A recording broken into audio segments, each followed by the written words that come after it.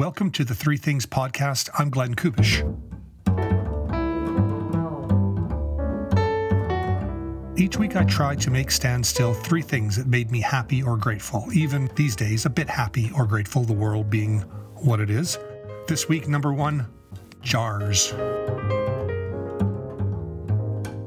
Apparently, I am also from Chortkiev in western Ukraine, and not just from Delwood in northeast Edmonton.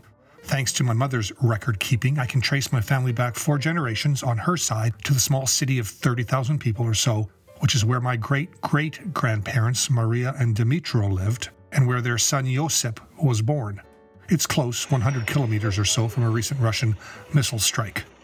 I don't know if I still have relatives there. I have never visited or done an ancestry search. For me, the old country is St. Basil's Ukrainian Cultural Center on 109th Street.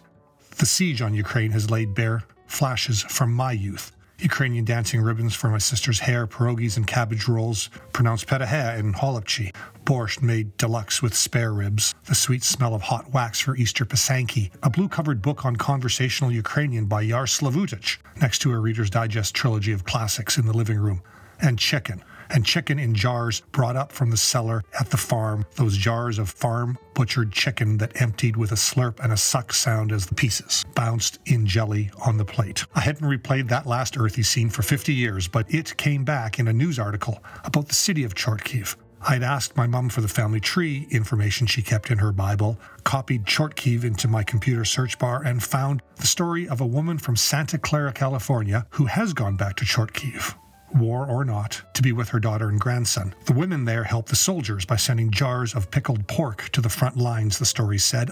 I know those jars. They remain preserved in me.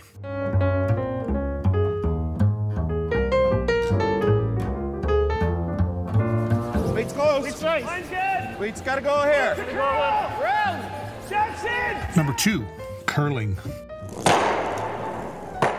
It was years ago. Auntie Sheila had had enough of me leaning over in movie theaters asking her to clarify a piece of plot or repeat a bit of misheard dialogue or confirm a character as good or evil. It was typically during a James Bond flick that I would need this real-time viewer's assistance. Memorably, she told me to just watch the screen, look at the shapes and colors, and just enjoy. I took her advice and have not asked for her interpretation nor understood a Bond movie since, but it works.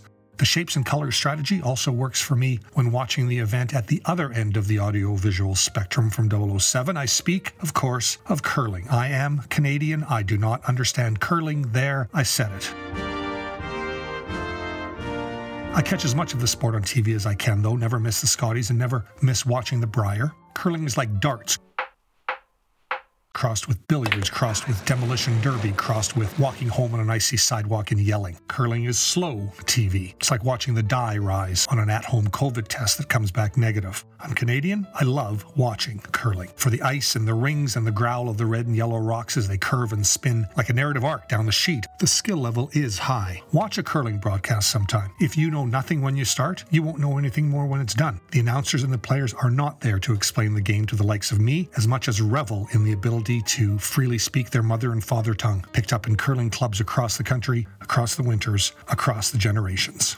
So put it back button. We want to go right in the crotch so that he can't rip out of it. We want him to be able to go off of ours and through that hole. Right in the crotch so we can't rip it.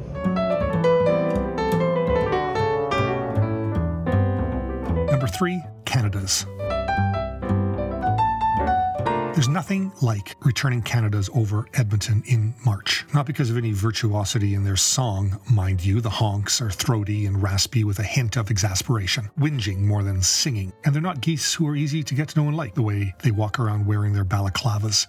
Their audio and video aside, they are welcomed back at this time of year, like the first notes of an overture that send a ripple through the bodies of the patrons in the darkened theatre seats. The curtain is about to open on a new season. They're a reminder of the adventure of international travel, and they bring a shared reality. My friend Brian messaged me last week just to say the geese heading north had just cleared Hazeldean without incident. I haven't yet seen or heard them, but I don't have to admire their navigational prowess and their loyalty. Have a good week, friends. See you next time around.